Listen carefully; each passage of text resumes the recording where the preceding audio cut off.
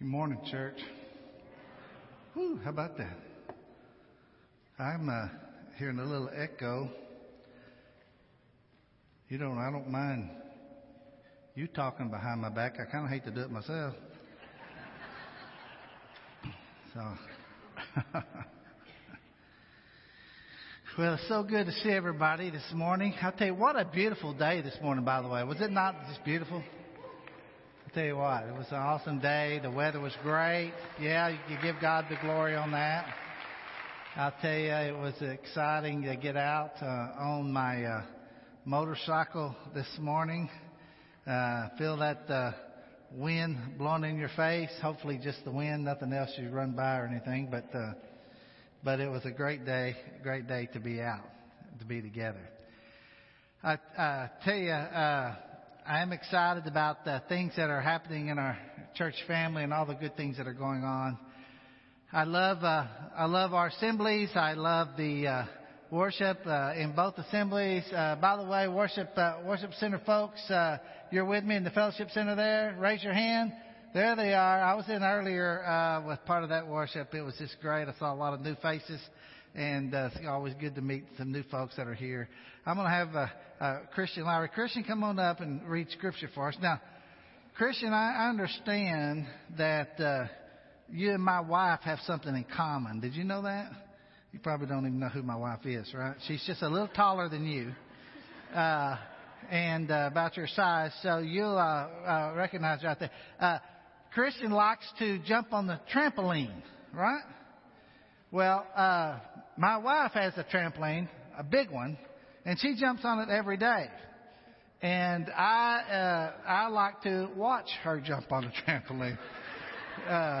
I did save mine during the hurricane. I did have the idea. I turned it upside down and set my grill on it, and so we were lucky there. My fence blew away, but my trampoline was good.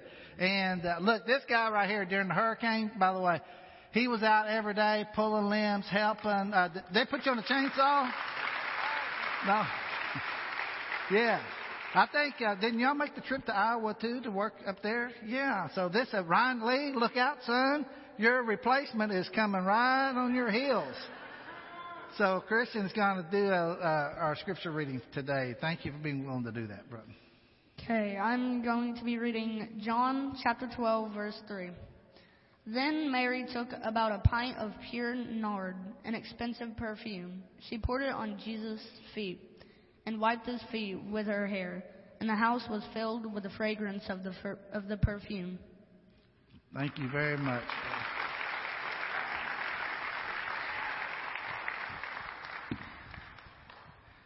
What a great story this is about Mary and her worship, her honor, her praise of Jesus. We've entitled this Close Contact. You know, if you're touching somebody's feet, that's pretty close contact, right? And so we're going to talk about that and about her story in just a minute.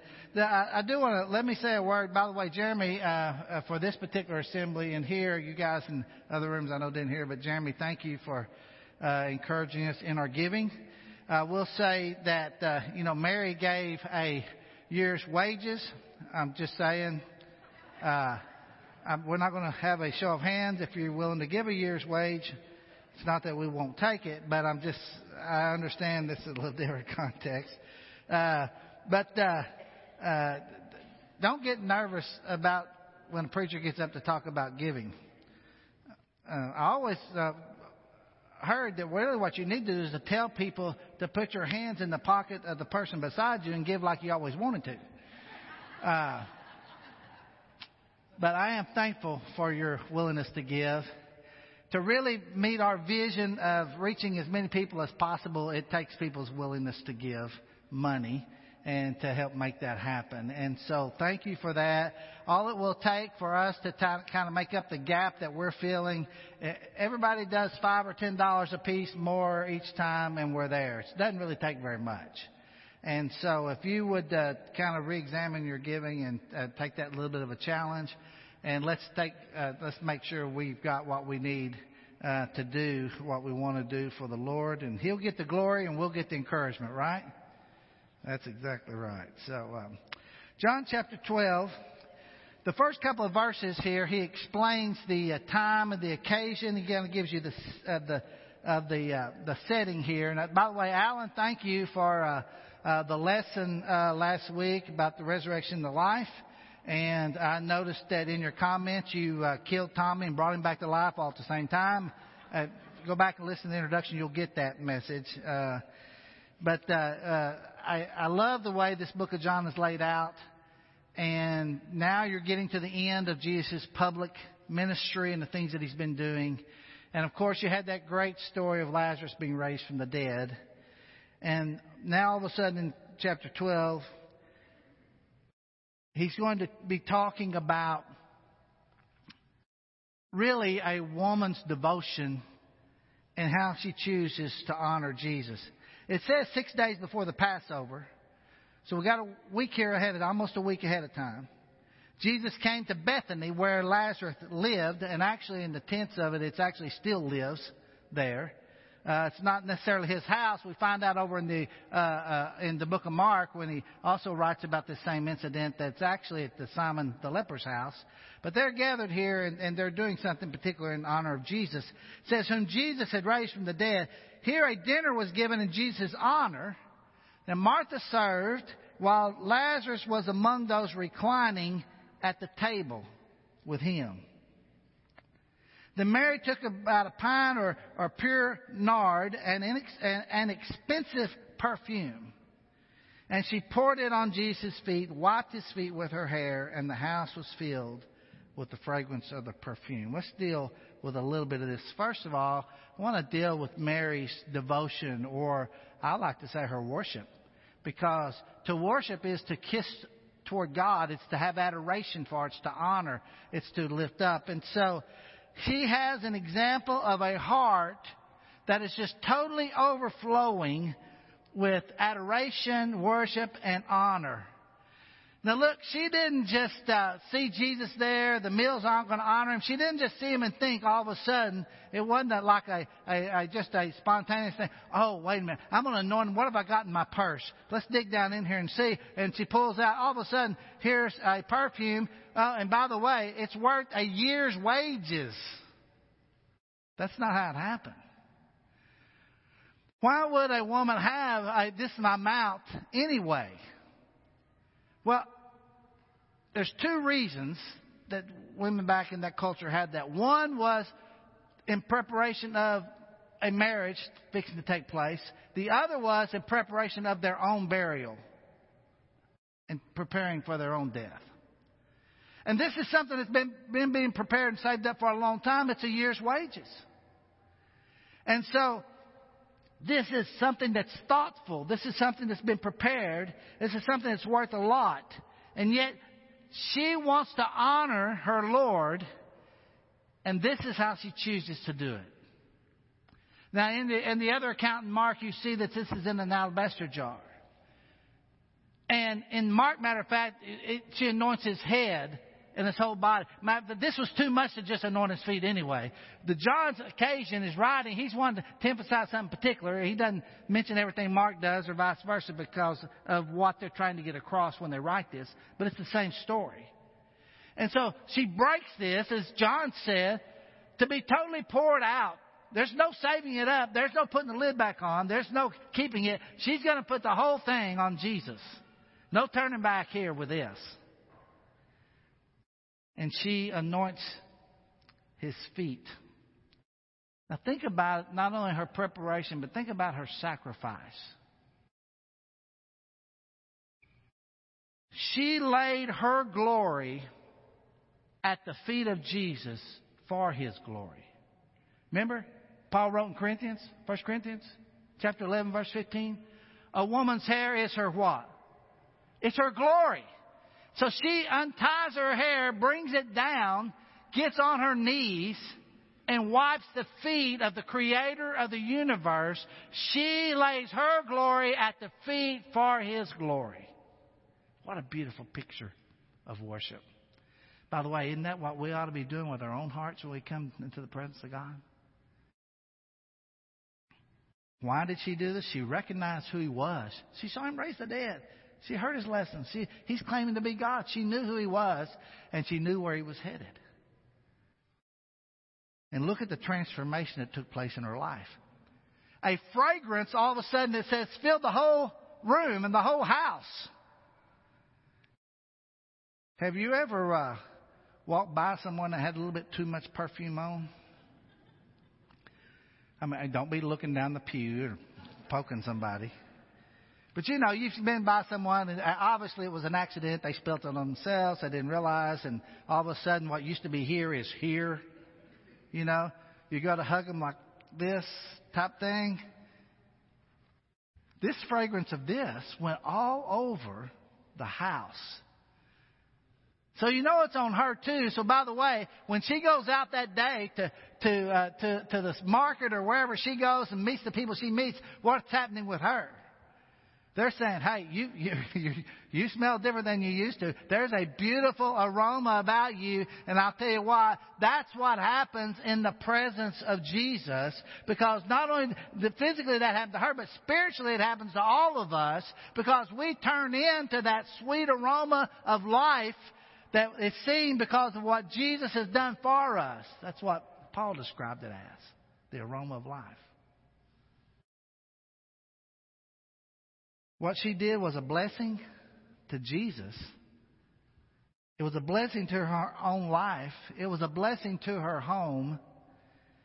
And it was a blessing to the church, even today. Because in Mark 14:9, the Bible says, truly I tell you, wherever the gospel is preached throughout the world, what she has done will also be told in memory of her. Look at the ripple effect of her worship and her honor and her praise and her sacrifice and her giving. Look at the ripple effect it has, not only through her household and through her community, but it rippled down through the ages, through the church, and even to people today as the gospel is preached. Her story is told.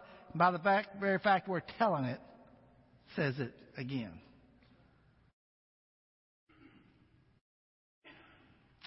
You ever wish you would just do one thing that would be remembered? Did you ever think it might be how you worship your God? How you lay at His feet? That might be the very thing that coming into His presence has some kind of impact that has a ripple effect through down the ages? I hope it does. I hope it does for your kids and their kids and their kids, generation to generation.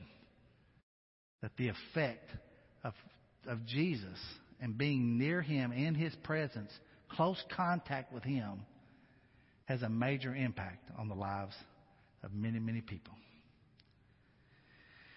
Now, in this, I couldn't help but think about principles of worship. Things that come out of her heart by being in the presence of Jesus.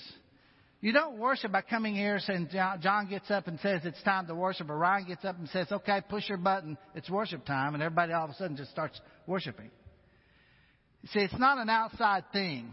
And I think sometimes we even try too hard. We want to create a worship experience, and I get that idea. We want to open up an opportunity for people to worship. But I'm going to tell you something. You can't artificially from the outside manipulate people to fall at the feet of Jesus.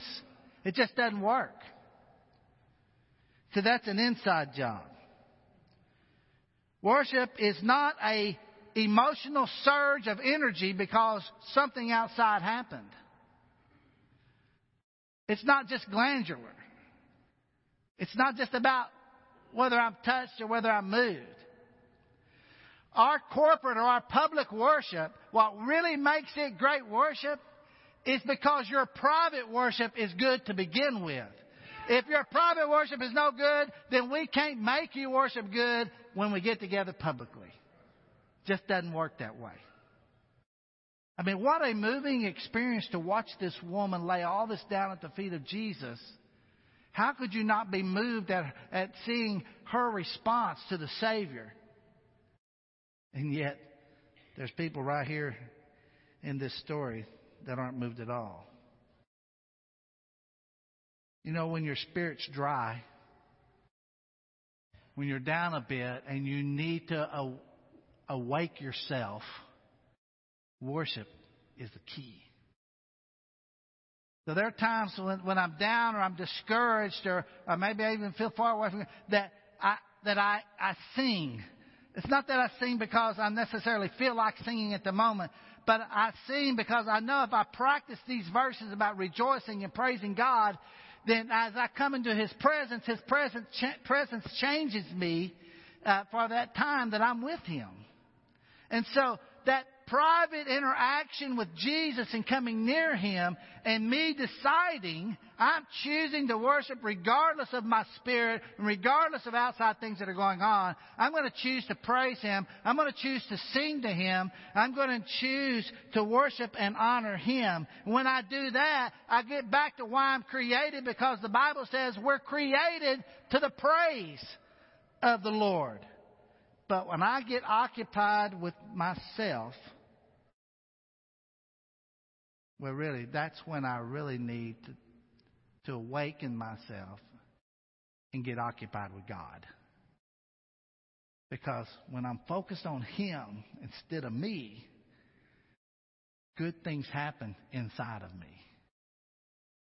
And my public expressions of worship will never be free to overflow until my private worship is where it needs to be. You know why sometimes we're uncomfortable? John mentioned, you know why sometimes we're uncomfortable with other people who worship different than we do? Sometimes because their worship and the pouring out of their heart is showing a contrast between where their heart is and where mine is. And I don't like to see that. Because I'm just not freed up to worship because I'm still worried about me. What's somebody going to think about me? Well, I ought to be thinking, what's somebody going to think about Jesus? But boy, that's difficult. It's a challenge for us sometimes, isn't it? Well, when we look at her worship and the principles she used in honoring Jesus, I think we learn something about humility and about dropping down at the feet and about giving our glory to Christ that He might be glorified. Well, as always, there's somebody here in the text who didn't like what was going on. Look here in the verse 4 and 6 here. He said, but one of the disciples, which I think is pretty interesting, by the way, he's a disciple.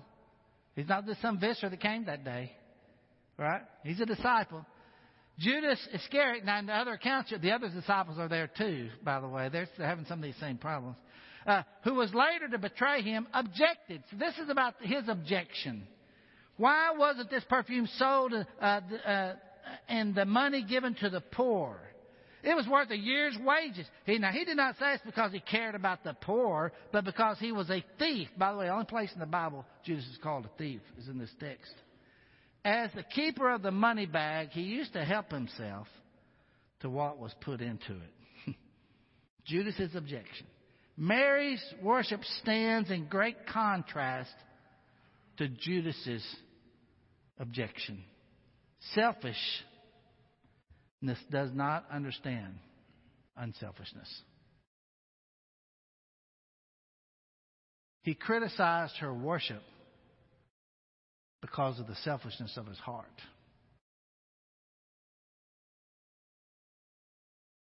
Yet he had close contact with Jesus. He's his disciple. He's hung around him. He's watched him raise the dead. He's watched him feed thousands of people. He's watched him supply everything he needs. And yet, all of a sudden, still he cannot get on board, even though he's with him, traveling with him, and seeing all he's doing. Yet he does not get on board with what Jesus has going on in the kingdom of God. He's close, yet far from the kingdom. You ever felt like that? You ever walked in and your spiritual life is just dry? Just dry? You ever felt like that? Satan's got the best of you that week. You've given into some sin. You know your rebellion is right there in the mind. In your mind, it's right there at the top.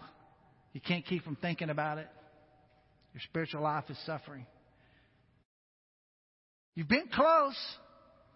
You heard the gospel. You're around people who are spiritual, and they're all excited, but you just can't muster it up. because your heart just isn't right there where it needs to be. Well, the good news is you can make a choice about that. You don't have to stay away from the kingdom. He was one of his disciples, yet he's far from the kingdom. He was critical of her worship because of his own bad heart.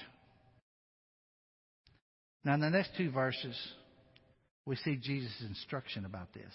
So you see Mary's devotion, you see Judas' objection. Now, all of a sudden, Jesus is going to do a little instructing and teaching here. He says, I've wanted to say this before to somebody who criticized somebody else's worship or offering or gift. I've wanted to say this. And I probably have said it and offended somebody. I don't know. But he said, here's what Jesus said to him. Leave her alone. Now, as a parent, have you ever said those words? Have you ever just said to your kids, one's bothering the other, and if you looked in the back seat, you can't reach them, you swipe back there, but you can't quite hit them, and you just say, leave her alone. And then usually it's right after that, if I have to stop this car, right? I always wondered about that because I would say it, but my dad would say it, but he never stopped the car.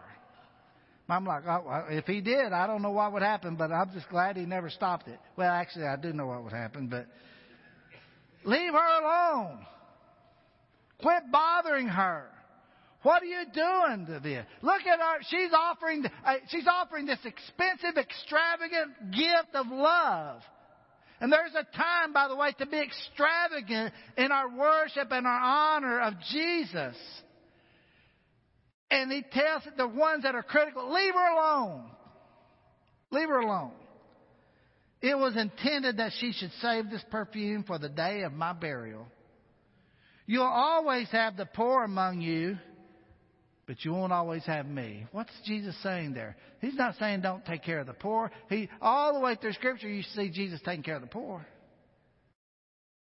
Matter of fact, that responsibility is going to be there. It's going to keep being there till the day we die. But he said, I'm not going to be here very long.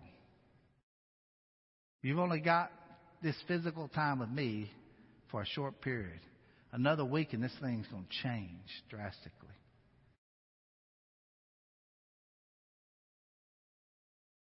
Leave her alone. What we express publicly is simply the result of what we know privately. It's hard to overflow publicly if you're not with him privately. She's been with him. She's overflowing with her heart and her gift. She's criticized. Jesus instructs him about that. And now comes the Jews on the scene again. Remember back in chapter 11, at that end of that chapter, they're looking for a reason to arrest him. And in fact, they told people, you find him, tell us where he is. We want to go arrest him. We want to kill him. Look at the next couple of verses. Meanwhile, a large crowd of Jews found out that Jesus was there and came, not only because of him, but also to see Lazarus, whom he had raised from the dead. So the chief priests made plans to kill Lazarus as well. For on account of him, many of the Jews were going over to Jesus and believing in him. Lazarus must have been some kind of tourist attraction. Can you imagine people coming up and talking to Lazarus? These Jews come up, they're talking to him. What are they saying? I mean, what would you say? What question would you have for Lazarus? Did you see a light? That'd be it, wasn't that the question? Did you see a light? Did you feel anything? Did you see God? Did you see Uncle Joe? Well, I didn't think he made it. No, I was just kidding. I mean, think about it, though. Isn't there always that curiosity of what's beyond the grave? I mean, what do you feel? What do you see? What happens? Lazarus doesn't do that. Lazarus doesn't talk about himself. here's what he's doing. Whatever he's doing as a witness to Jesus. Because of him, other people are believing not in him. They're believing in Jesus and becoming followers. And the Jews don't like it very well. You've got Martha's work, you've got Mary's worship, and you've got Lazarus' witness. Now, that's a pretty good 3 pair of folks doing something good for the kingdom, isn't it? They planned to kill Jesus and Lazarus. Now, I always thought, what were they thinking? Now, look, he's already been dead once. And you think that I can kill him and solve this problem? Is not somebody among the Jews saying, tucking, somebody's shirt sleeve saying, hey, guys, that might not be a good idea. He raised him once. He'll just raise him again. We kill him, he raises him. We kill him, he raises him. Who's going to win this battle?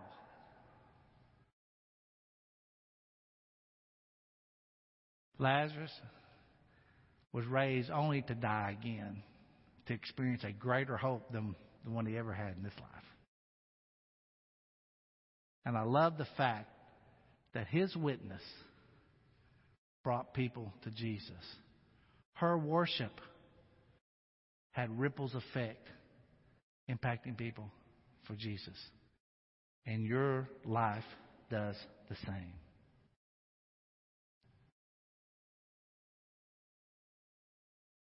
As we kind of wrap up this story, let's just think about a few things. Her inside heart had an overflowing outside impact. Don't social distance from Jesus. We better worry more about 6 feet under than we do 6 feet apart. Think about that.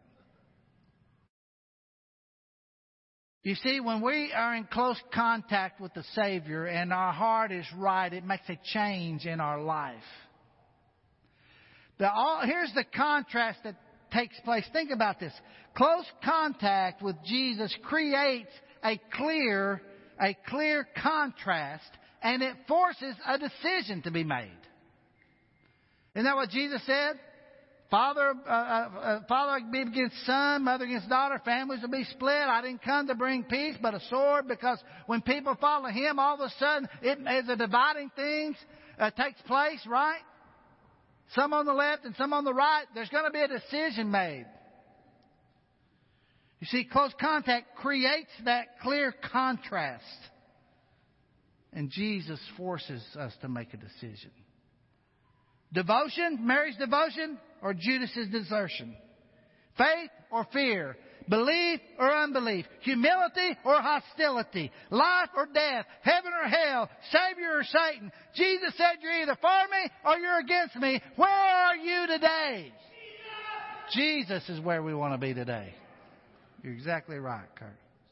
Jesus. I want to be in close contact with the Creator of the universe, the one that cleanses my heart from sin, takes away my guilt, removes my shame. I want to be with Jesus. Don't you think it's time to break the jar? No turning back.